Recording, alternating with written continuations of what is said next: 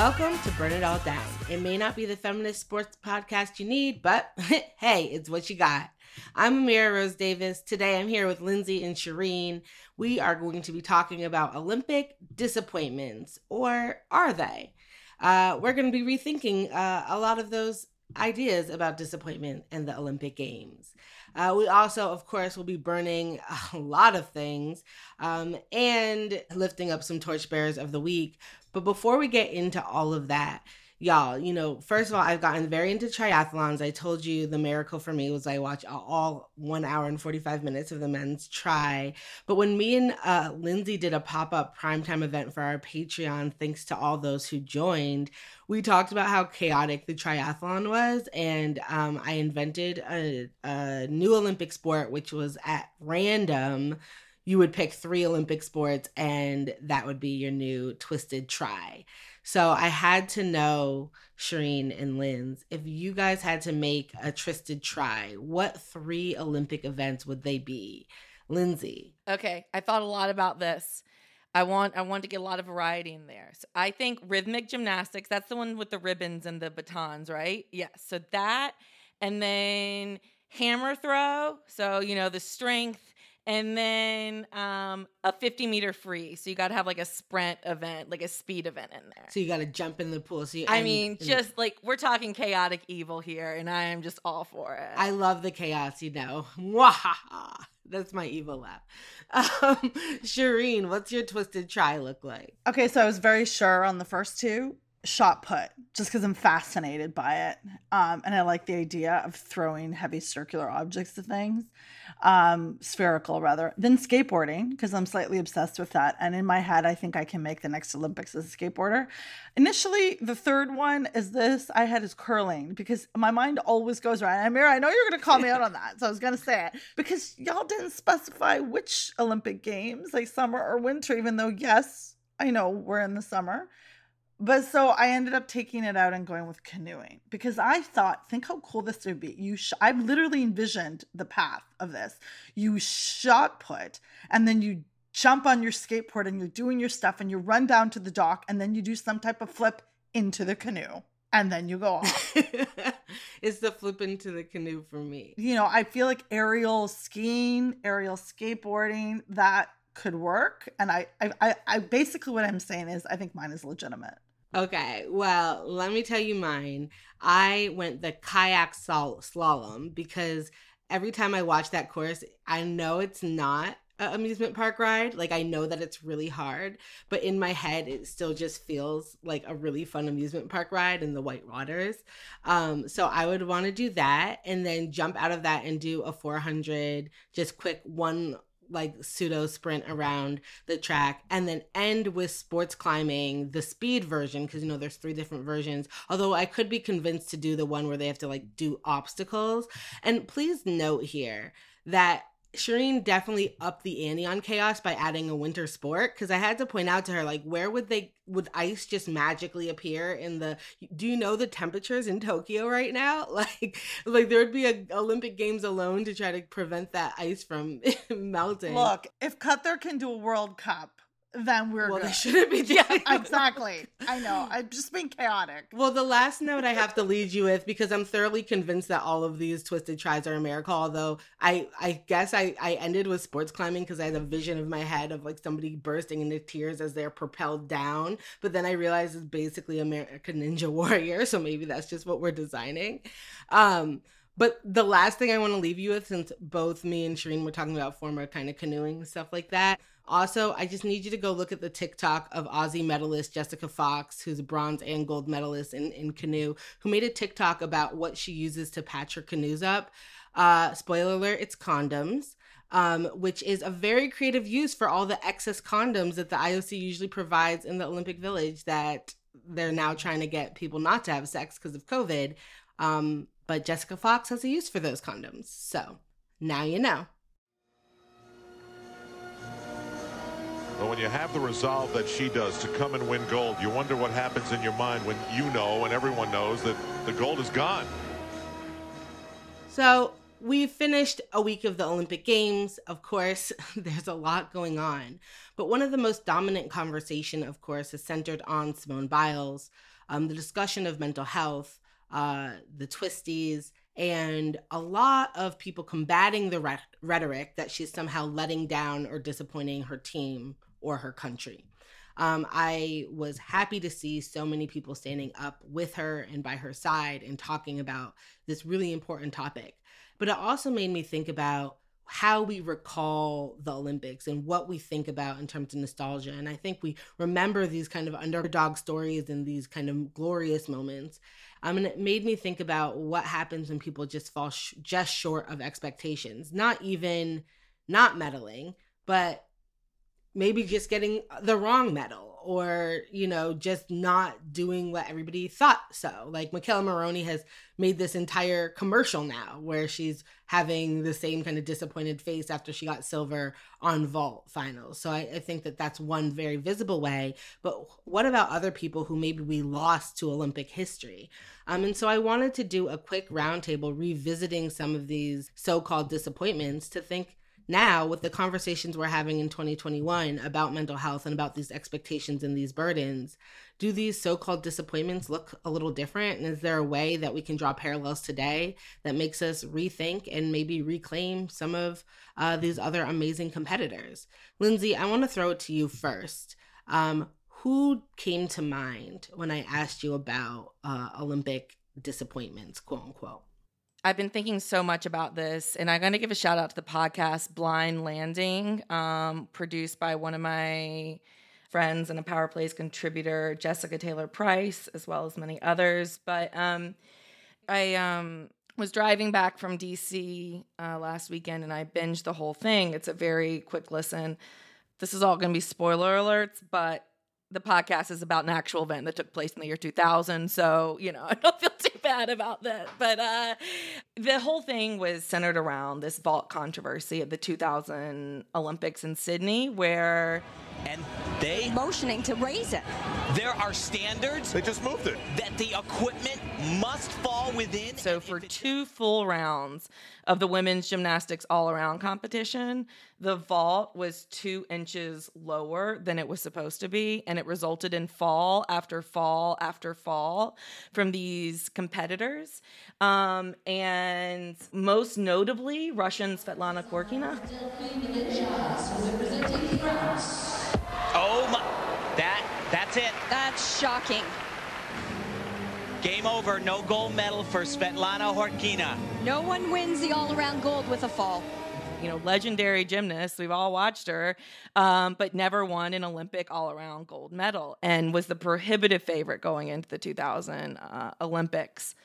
And so I think that one of the big things about this was just how it dealt with both the mental aspect of gymnastics, the trust that goes into these games from, competitors to the equipment, to the spaces where they're competing, right? Like the blind trust you kind of have to have and everything around it.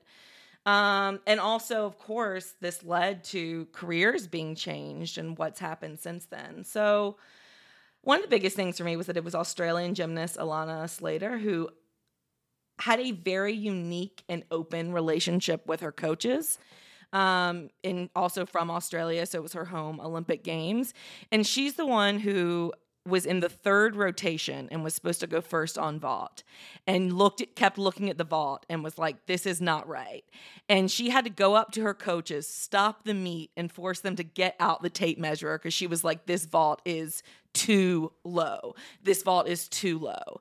And first of all, her coaches had to believe her enough to call. That's a big thing to stop a meet in the middle of it.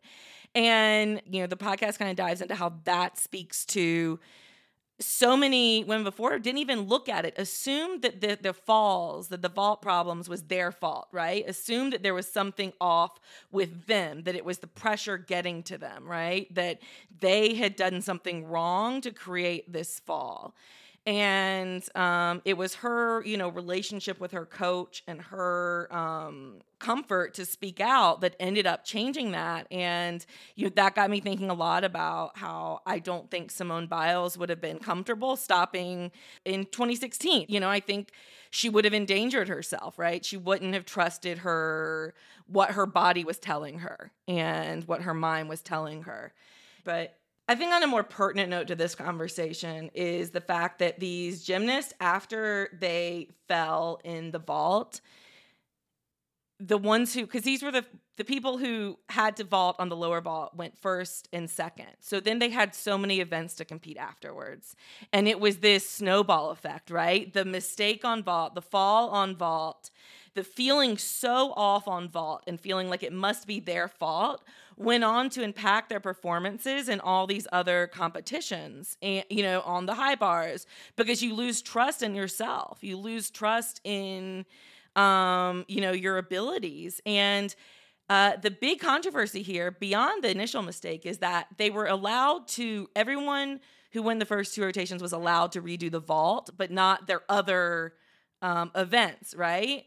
And so for so many, like Svetlana Khorkina didn't even redo the vault. Like, she refused to. She was like, this is not okay, because she had a fall. I think it was on the event she did right after vault, because she was so in her mind about vault. So anyways, I just can't stop thinking about how this blind trust we have in the places around them, and how once that trust is broken, how many athletes blame themselves, how hard it is to move on from those disappointments, and how these little things can change forever. I mean, a lot of the athletes ended up going on and having great careers, and of course have all made peace with it, right? I think that's a big thing. Except Khorkina. I don't think she'll ever really, she went on to have a great career after that, but how do you move on from losing that much trust in your system? And I think, while it's not often equipment malfunctions in this, do you know what I mean? It's so, that's of course a rare case. But I just, we talk about Khorkina's career and we say, oh, she didn't have this big gold medal, right? And you lose the context of this huge meet, right? Where she was the prohibitive favorite going in, and then, this huge thing happened. So it's going to be thought about how, we need to view people's careers, in the full context, how defining these moments are, and how hard it is to move on mentally once a mistake has happened. And it's also, to me, Linz, when you're talking about that, talks about how much importance we put on what is seen as the pinnacle moment in that sport, the way the Olympics gets held up in a way that Worlds isn't, right? That these other kind of competitive moments, people are really decorated in other areas, but it's if you've never gotten it at the Olympics, right? Then, and I think about this, of course, we were having this conversation in other areas around, I know Shireen's very happy about Christine Sinclair, for instance, or Brenda was so ecstatic about Messi, right? And because why? There's this way that we put these arbitrary markers of greatness where unless you have gotten this specific agreed upon thing, it's there's nothing to hook your career onto. And I think we lose sight of a lot of people, to your point, with that vision. I also thought about gymnastics and thought about this idea of burden, especially. And this is a conversation that we're seeing happening in terms of Simone, in terms of the weight of many expectations, but also on the nation and kind of Olympic marketing and all of this stuff. And it made me think of another Black Brazilian gymnast, Diane dos Santos. If you don't remember, Diane, who burst on the scene in 2003 and just shot up at Worlds, competed at the Olympics. There's all these expectations going into the Olympic Games because she had won gold on floor in 2003 at Worlds, and then in the kind of World Cup leading up to Olympics in 2004, and there's all this stuff. Just listen to this the second sentence in this New York Times profile of her heading into the 2004 Summer Olympics. They say, quote, she began training at the advanced age of 12 and is now relatively ancient 21. She has the body of a woman, not a child. She comes from South America, not Eastern Europe, and she's Black, not white. But she will be the clear favorite to win the gold. The headline is literally a nation's hope rises out of nowhere. The entire framing over her competition was everything that it meant for Brazil and to upend gymnastics, to upend the world of gymnastics and what it meant. And there was a hyper focus on her body. Even her coach was leaning into it and talking about how she has hips and she has an ass, like she's the body of a Brazilian woman, because it was seen as not only Brazil's hope, but this thing that could break open gymnastics for Black girls globally.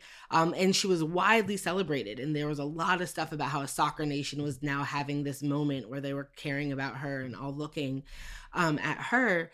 And going back and reading some of these articles, you could see Dos Santos, even at the time, trying to push back against this. And she talked about the pressure. And she said, my obligation to the nation is not to bring home a medal, but to do the best I possibly can. I've never promised anyone a medal, only that I will give my utmost. And I feel like reading it now, in that moment, I just hear this like way of trying to negotiate pressure already and trying to like soften the weight of those expectations, because I can't imagine taking that into competitions. And then of course, at the Olympics, she landed a skill that then became named after her. But then in the final, she went out of bounds on the tumbling pass. She didn't medal. And that became a kind of story of her games.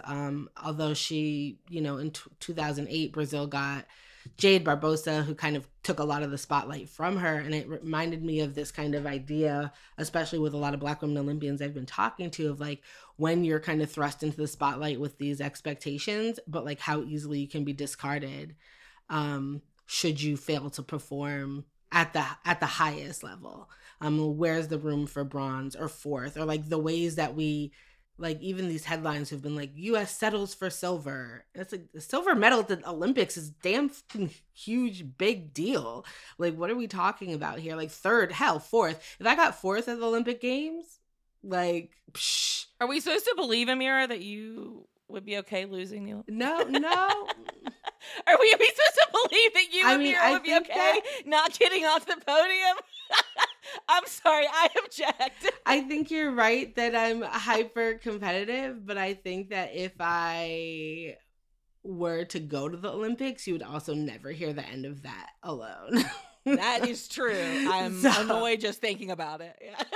But I feel like if Amira was in a team sport, she would seriously be happy and like helping like everybody through a loss. I think you would do that. I cannot speak to single events because I don't know, but I feel like team events, you would certainly be a huge part of like the backbone of encouragement. Thank you. I love Shireen's like never ending support for me in team functions. I also would not want to play you in a single event, but that's okay. I'm just saying I would give you some space after a loss. I'm just saying. Well, the other thing, I have a clip that I wanted you guys to hear. This was Dos Santos reflecting on watching Rebecca Andrade win gold, the first for Brazil in gymnastics. And she tearfully talks about how much it means to watch Rebecca do it, to watch another Black girl do this moment. And it's in Portuguese, but she's talking about how significant it is that she's Black and what this represents. Sim, uma representatividade muito grande atrás de tudo isso. É uma mulher que veio, uma menina que veio de uma origem muito humilde, foi criada por uma mãe solo, como a Dona Rosa, porque o pai da Rebeca é vivo, mas não é presente na vida dela. Aguentou tudo que ela aguentou, todas as lesões. E tá aí hoje para ser a segunda melhor atleta do mundo, uma brasileira. Olha, eu não consegui me expressar direito porque. All right, Shireen, we've been telling stories about gymnasts, but other athletes have dealt with this as well. Who is on your mind? I mean, this topic really made me think, and I was like, there's so many that I thought about, but there's one in particular that's even a little bit closer to burn it all down, because we've had this Olympian on our show. I don't know if people know this, but two-time Olympian Perdita Felicien was ranked #1 in the world when she went into the 2004 Olympics. And she crashed on the first, she hit the first hurdle and she crashed in the second, and she's referred to it as, quote, her deepest and darkest moment, end quote. As I said, she was #1 going into the race, and she'd set a Canadian record, and that still exists so many years later. She won the first 2 heats. And then after hitting the hurdle and falling, she said later in an interview that it was complete devastation for her. And she asked, why me, why me? In fact, she's later on to say in that similar interview with TVO that it was years before she could actually talk about this. Like she couldn't talk about it. And, you know, people manage disappointment in certain ways. And even Lindsay, when you were talking about the vault, I'm like, how come nobody checked it? Why did this happen? Like, I didn't even know about the story. And like, there's so many of these type of injustices that happen along the way. But this one's a little bit different because this is something that comes from the athlete. So the level of comprehension, the level of sort of processing becomes very different. But I just wanted you to have a little bit of a listen to the actual commentator. But what on earth went on at the beginning? Unbelievable. Let's just have a look from the start. Look at this. She goes to the first hurdle. Hits it very badly there with the lead leg. Once you hit a hurdle with the lead leg, you are finished. But it's so unfortunate. Shevchenko, the Russian, was taken out as well. But that's something that couldn't be helped. Once you hit a hurdle with the lead leg, you're dead, and that's it. You're finished. Absolutely. The analyst and the commentator is a bit stunned as well, because this isn't supposed to happen. And I think this is one of the things that we think about in terms of analysis of commentary and event, is that things aren't supposed to happen. Do we really think about room for error? Do we really judge for a room for mistakes or disappointments in that way? And the thing that I wanted to talk about as well as weight on one particular person for a country. And Amira mentioned Christine Sinclair and Canada. We're recording Monday morning. Canada beat the United States 1-0. And if anybody saw the quarterfinal against Brazil, was how Christine Sinclair missed her pen and she was sobbing. Luckily for her, Steph Labe saved, but the weight of the world is on these athletes, and so many of them say that. And in fact, Michael Phelps, talking about Simone Biles, said, you feel the weight of the world. And like, I can't imagine what it's like to carry the weight of expectations of an entire country. And when you layer that nationalism and that expectations, and particularly as a woman in sport who may not get the support and viewership, there's so many layers of this that happen. And, you know, there's frustration because Perdita definitely had a storied career, was world champ going in, but this is all people remember. And it took a lot of learning for her and unlearning to process and grapple with it, to be like, this is what it really is. She said later, and this is something that I've actually spoken to her about. So it was a Mother's Day special in 2020, and then very recently, 2021, a Patreon special episode that I did with her again for Mother's Day. Gold would have been a tangible object for the community to see, because it took a community to get her there. And she goes on to discuss this. She actually wrote a book that's called My Mother's Daughter. It's a bestseller in Canada, and it's amazing. But she talks about that in a way that she really recognizes how much it takes a village to get her there. So this quote unquote disappointment, I like the word disappointment and not failure, because certainly getting to the Olympics is not a failure. But when you're ranked #1 in the world and you are disqualified and don't finish that particular race, it's really complicated. Perdita is amazing and went on to become a broadcaster, sports journalist, and is currently at the CBC and right now doing Olympic coverage and slaying in amazing outfits. And so Penny Oleksiak is Canada's most decorated Olympian now. She didn't win the 100-meter freestyle, something that she did win in 2016. And can we still celebrate if we don't win gold? And, you know, very much there's something that Lily King, U.S. swimmer, commented on, was that we should be able to celebrate silvers and bronze. I mean, it's a silver medal in the Olympics. Like, what? And bronze is amazing. And, you know, there's that adage that you win bronze, but you lose gold to get the silver. And Lily King was like, no, I'm not subscribing to that. I want to see joy. And when Kylie Mass won silver to McEwen of Australia, she was really excited. There was palpable excitement. And I loved seeing that. I loved watching that. And that, again, though, is different to not finishing. So to wrap up my part on this is that this particular reckoning of what happened in your result is different. And Perdita is very honest when she says it went on to be a journey for her in of itself to learn how to deal with this particular thing. I don't think it's surprising that the two sports we're talking about are hurdles and gymnastics, right? Because in the Olympics, I think those are the two sports I hold my breath the most during, where these split seconds, in the air can make or break careers. I just think of Lolo Jones and, of course, the image that in the United States we were played over and over again. And I think it was 2008, of clipping that hurdle with the lead and just, on the floor of the track, just sobbing, and how she's kind of made a career now out, that's kept her going into the Winter Olympics multiple times and all of these things. But it's just, it is not a level of pressure that I think I could ever thrive under. And this once every 4 years, weight of a nation type stuff. No. I think that we talk about happiness and joy at these games, and we love it. But we don't really delve. That's why I'm happy we're doing this segment, because we don't really delve into sometimes the pain and the sadness that may never get reconciled, right? Like this morning, I'm on a different level because the pain and injustice of 2012 and officiating between the semifinal match has been vindicated. I'm gonna bring that shit in here, you guys. I knew you were gonna do this. It never, and will it ever wrong or right? No, like Lindsay, the vault, and I keep coming back to this because I'm like, they should have canceled the whole event and wiped it out. Like, yeah, they had to start over. That's the only thing you can do, because how do you? Oh, I get mad just thinking about it. I get shaking mad just thinking about it. Yeah. It's unreal to me. And the other thing with Perdita was in her fall, the competitor from Russia fell because of her as well. So there's an added layer. There's yeah, right? So there are several cameras on them, and they go back, and the athlete that has fallen as a result of that gets up and is arms in the air. Can you imagine what she had to go through because of someone else?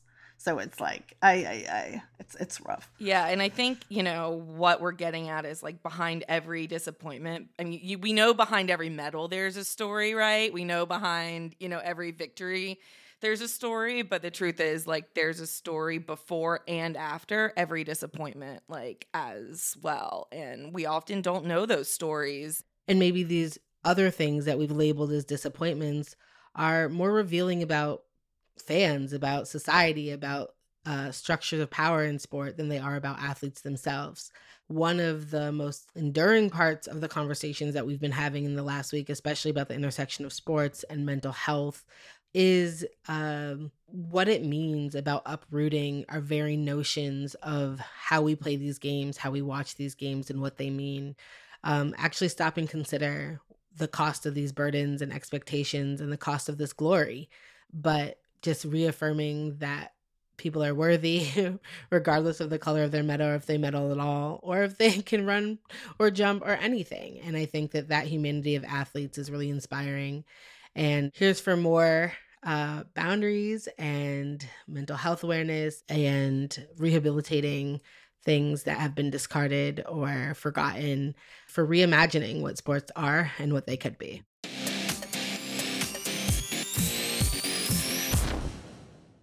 Every deep playoff run starts with building an amazing team. Doing the same for your business doesn't take a room full of scouts.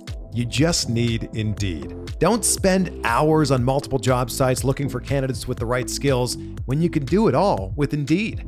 Hate waiting?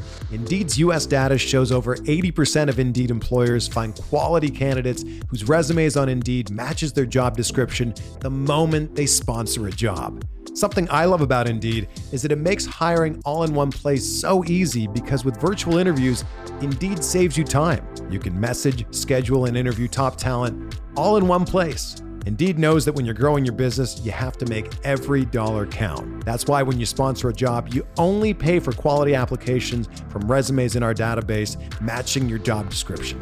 Visit Indeed.com/Blue Wire to start hiring today. Just go to Indeed.com/Blue Wire. That's Indeed.com/Blue Wire. Terms and conditions apply. Cost per application pricing not available for everyone. Need to hire?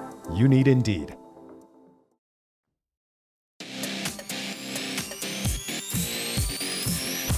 This week, I get together with a round table of podcasters, writers, researchers to talk about the African diaspora at the Games, Afro-Latinx folks, Black folks in Europe, basically Issa Rae, Jif, we're rooting for everybody Black. We're going to have a whole discussion of how Blackness shows up at the Games outside of United States context. So Diaspora at the Games, that's your interview. It's coming to you on Thursday.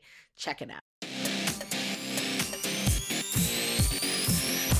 All right, y'all, there is no shortage of things to burn, of course. Lindsay, please kick us off. Okay. So, this is a very serious burn, but I'm going to laugh a lot as I get through it because it's my coping mechanism. Cole Beasley, Buffalo Bills wide receiver, got up at the start of training camp and announced in a prepared statement that he said would be his last words on the issue. I'm not anti or pro-vax, I'm pro-choice. He went on to talk about how the players just don't have enough information and how he was just really being an advocate for the unvaccinated. He then, that was not his last words on the issue, he then went to Twitter and released a long statement that basically said, these are my last words on the issue. And then included in that tweet was a rap. We have a brief clip here we're going to play. Ain't a vaccination for me, only in evacuation. Save them home. I know that you mad. It ain't even fair. I got heavy nuts. Fuck everyone. So if you didn't get that, or, one of the lines in the rap that I feel like is a good summary is, I don't need to get the vaccine. I have the heavy nuts immunity. So, yeah. A delayed reaction from... I'm trying to, watch you do this with a straight face. So, look. I feel like the bird speaks for itself, but I just want to say the virus is ramping up. It's only getting more and more serious. One of the most disturbing parts, well, nothing is more disturbing than that rap, but of what's going on in the NFL right now is there are teams that are still around the 60% vaccinated threshold. Which is just ridiculous. And one of them is the Washington NFL team, which the head coach, Ron Rivera, just went through chemotherapy and survived cancer last year. So severely immunocompromised. And it's pretty despicable that we're still seeing so many players and people in the NFL and people in general pushing the anti-vax agenda. And you know what? I would say Cole Beasley is a spokesman you deserve. Anti-vaxxers, burn. Shireen, what do you have for us this week? Folks, my pot is brewing and it is overflowing. So I wanted to start off with the absolute fuckery of coaches. Now, Burn Pile was sort of a living document, and constantly crappy things were happening this week. So first of all, I'm going to start and hold space for people in trigger warning for abuse. The Canada Rugby Sevens a couple months ago, the women's side, had talked about how Jamie Cudmore, who is a former Canadian rugby player, was bullying, was abusive. Now, finally, after they lost a match, he went public with his comments with the hashtag #SurvivorsMyAss, belittling his own team for losing. Finally, Rugby Canada felt compelled to fire him mid-Olympics.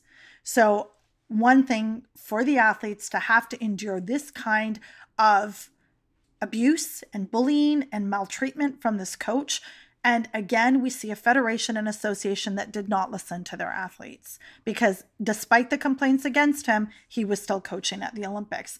I'm following this up very closely with more horrible, deplorable, racist behavior in this case by Patrick Moster, who is the German cycling coach, who during the event racially abused other cyclists. One, Azzedine Larab, and the other one is Emmanuel Gabriel. And he literally said something like, "We don't want these camel jockeys."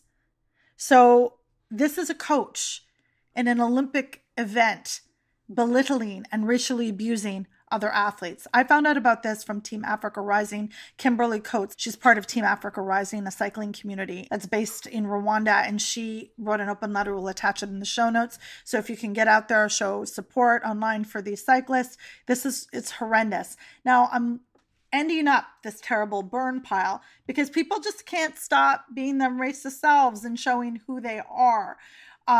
There was a commentator who is Greek, and decided that it would be really important for him to say something really about one of the table tennis athletes. So basically, you've got Demosthenes Kamires, and he said this about Jiang Yang-sik, who is a table tennis athlete.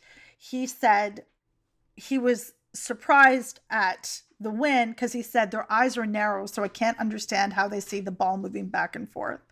So, friends, this happens all the time in the Olympics, and we would be remiss if we didn't call it out and talk about how terrible it is and how it actually has no place. So think about these athletes that are out here, that are hustling, that are doing their best. They are working, and they have to endure this maltreatment from coaches or this racist abuse that we know from seeing Black women in track and the way that they're commented on. This is not new.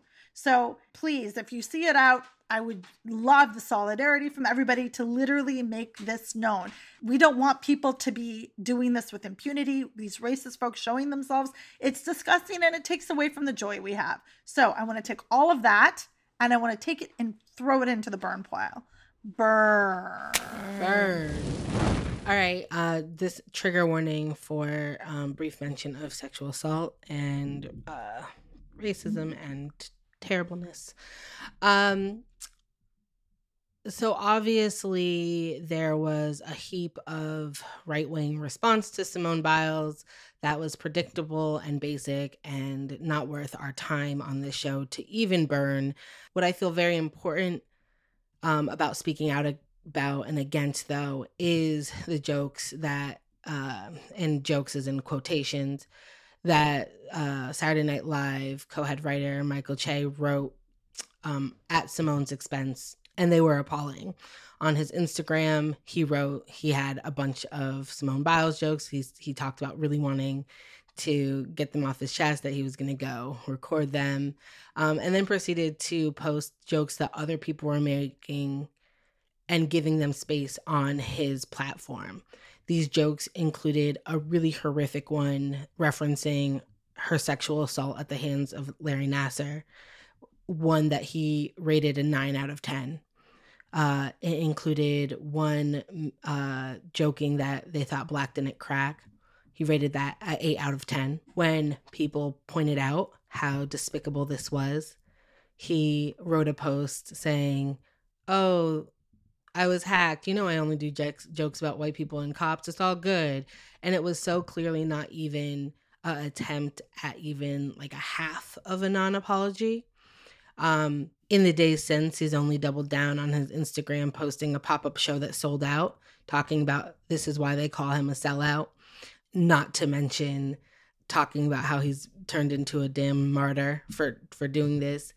And it's just so predictable in many ways that this Black man, this comedian would punch down, would like see this moment with Simone and think, I really need to get jokes off right now. That is absolutely what I need to put into the world, is to joke about her sexual assault, when one of the reasons she's talked about putting herself through this, one of the reasons she's there at the Olympic Games, one of the reasons why she's putting her body and her mind through what she's putting them through, is because she says, I'm the last survivor of Larry Nassar, and if I'm competing, it makes it much harder for USA Gymnastics to move aside. To flip that into a joke and to try to sidestep it like you're not the one making it, you're giving it platform, you're rating it, and you're rating it high. What the fuck is wrong with you? Is the likes that important to your ego? Is the attention that soothing? At night, that keeps you warm? You're good with getting a whole bunch of followers who just love to hate on a Black woman who they can't even fathom doing half of what she does? It's so disappointing. And it's a reminder that, like, even at the moment where we are seeing an outpouring of support and a recognition, I think, of Black women's voices and the burdens they carry and what they're saying they need, we are also reminded about the persistence of misogynoir and just like what it looks like to continue to exist in a world where this dude and dudes like him would take that opportunity to make a joke at your expense because you're a joke to them. Is fucked up, and I find it really disgusting. Yeah, burn.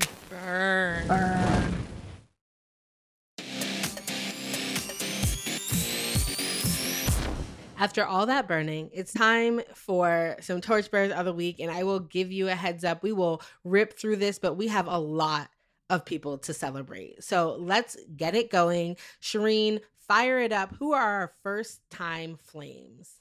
This is so fun. Thank you, Amira.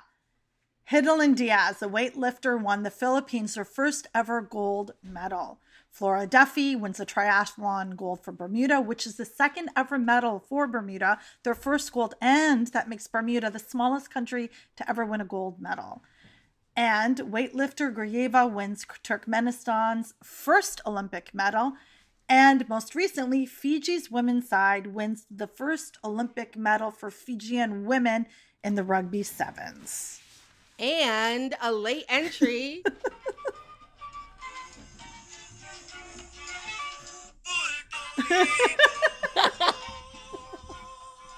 That's right. Jasmine Camacho Quinn won the first ever gold medal for Puerto Rico in athletics and the second gold medal overall.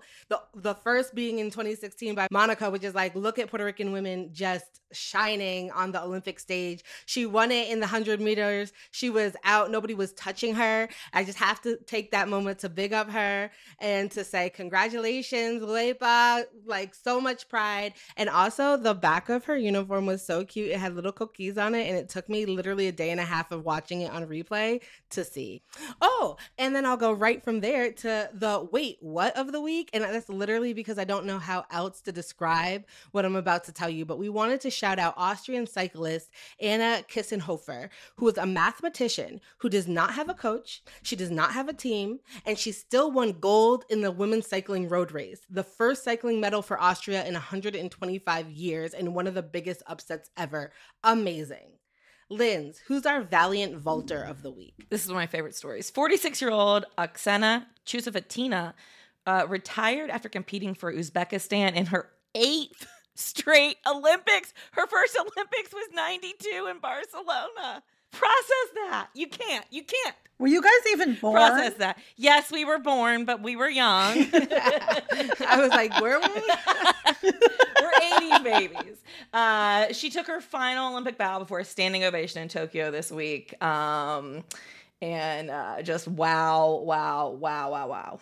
That's amazing. Now, from our seasoned vets to our young upstarts, our young shredders of the week, I want to give a shout out to the entire podium of the women's street skateboarding event because the collective podium age was 42. That's right, 42. Younger than Oksana. Yes, exactly. That's wild. Mama G Naisha from Japan, 13 years old, took gold. Raisa Leal, 13-year-old from Brazil. You might have remembered her for her viral fairy tutu Tony Hawk video that he shared it a few years ago. She got silver. And Funa Nakayama from Japan, who is 16, got bronze. That's a collective 42 years of pure excellence. Congratulations. Now, Shireen, we have another underdog story that is just amazing here. Can you please tell us who you have next for Torchbearers? This is one of the most wholesome moments in the entire Olympics for me. 18-year-old Ahmed Hafnaoui is a Tunisian. Only second swimmer ever from Tunisia to qualify for an Olympic swimming final. He was ranked 16th in the world.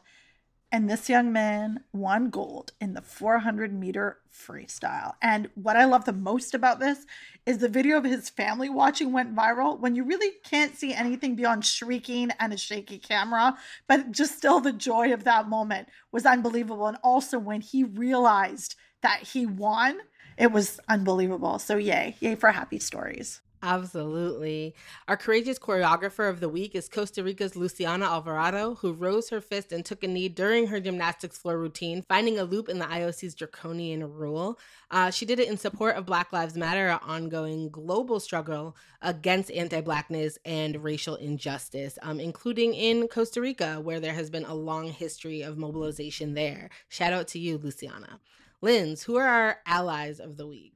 Team USA men's épée team deliberately wore pink masks for their opening match to stand in solidarity with sexual assault survivors. Their teammate, who was right there next to them wearing a black mask, Hadzik, he is under investigation for sexual assault. The allegations are horrific, and kudos to his teammates for taking a stand. From allies taking a stand against teammates to women gymnasts who absolutely are just the spotlight has been on gymnastics, as it always been, but really intense this year. The storylines around Simone, but also just talking about what is harmful within the sport. And then despite that, or perhaps because of that, we've also seen a huge level of sportsmanship between all of the gymnasts, actively, very loudly cheering for each other. Hugs, high fives. Suni won her all-around gold. Rebecca Andrade for Brazil took home Brazil's first medal in gymnastics, had a great showing on the floor as well. Simone screaming from the stands for literally every gymnast. You could hear her. Vanessa Ferrari, Angelina Melkonova from Russia. I just collectively want to shout out the competitors in women's artistic gymnastics that we've seen. They were absolutely a sight to see. And speaking of sportsmanship, also shout out the men's high jump final. They decided to split a medal instead of going to a jump off. If you haven't seen this video of longtime friends, Italian and Qatari competitors deciding to share the gold, jumping into each other's arms and jubilation, absolutely your must watch of the day. And now, can I get a drum roll, please?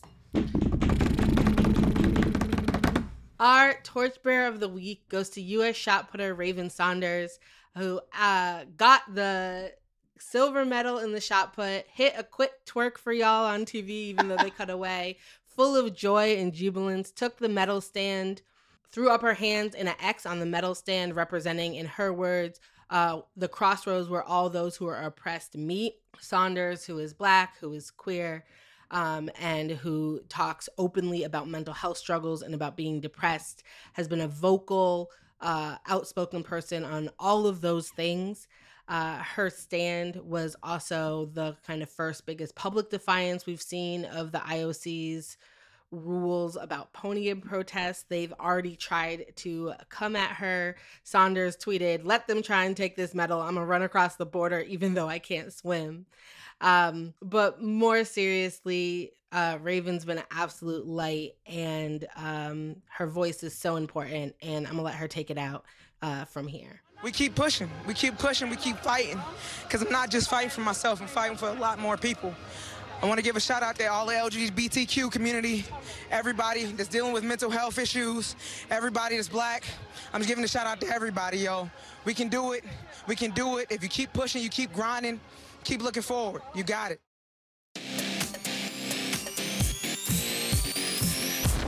All right, y'all. What is good in your worlds, Shireen? Okay, so Andre DeGrasse, Canada's sprinter, decided to show up and be the one man that contributes to our medal count. Congratulations to him and the 100-meter winning the bronze. I don't know if you guys know, but the Canadian women's soccer team beat the U.S. this morning and is advancing to the gold medal. That is bringing me an enormous amount of joy. I'm happy. May have heard. Yeah, may have heard. Yeah, may have heard. Also, the NBA draft happened last week, and my babies, the Raptors, have drafted Scotty Barnes, who is so excited. I love Scotty Barnes, and to my son Salahuddin, who said, "Mama, you never heard about Scotty Barnes before the draft," but that's not the point. The point is that I love him. Shout out as well to the Canadian women's rugby sevens who are wearing orange as nail polish or ribbons or armbands as some part of their uniform at the Olympics to pay respect to Indigenous communities all over Canada. And I just love all of that. The Blue Jays are back in town. I'm excited. Also, somewhere along this, I am writing my thesis and finishing it up. So please send some happy vibes, positive vibes to me. Last thing, it is peach season in Ontario, and Niagara peaches are the most spectacular thing in the entire world, and I love all of that. I'll jump right in on that because I have a peach-related good thing. Jessica Luther's favorite ice cream spot that she put me on to called Lick. It's the ice cream that I brought her after she hurt her back. They have a new seasonal flavor called honeyed peach and rosemary. And I was feeling adventurous and I tried it and I really liked it. So that's good. Rosemary. Rosemary. Peaches. Yeah, I mean, their flavors, like they have a goat cheese, honey, and thyme. And I'm not an adventurous eater. And I was like, sign me up for a scoop of that. So that's really my what's good. I dragged Jess and Aiden to an escape room with me in Samari. And it was Jess's second and Aiden's first escape room, and we escaped with like 15 minutes to spare, which was huge. But we came out of the escape room and they presented me with a signed card. Because Shireen, I told the story about when we were in Nashville and the guy ended up recognizing me from like years before. And they were like, oh my gosh. And the lady was telling me all about how she does escape rooms for deaf and hard of hearing people and signs through it. And like we got in this really great conversation. So after we escaped, they surprised me in the lobby with a signed card from the escape game. You mean like the company that runs it gave you a personalized card? Yeah, it's a card with like the signatures of all the people who were working that day. And they gave me a pin and they gave me a free Escape Game Austin shirt that has a taco on it. Oh, I love that. It was like a care package, and there was like a welcome to Austin and also thank you for escaping all the time. And I like cried in the lobby of the escape game. So it was really nice to be back at my happy place and to be there with Jess and Aiden and Samari. Oh, I love that. I just got goosebumps because I can see you. Yeah, it's my little random what's good, but it was something that absolutely brought me joy.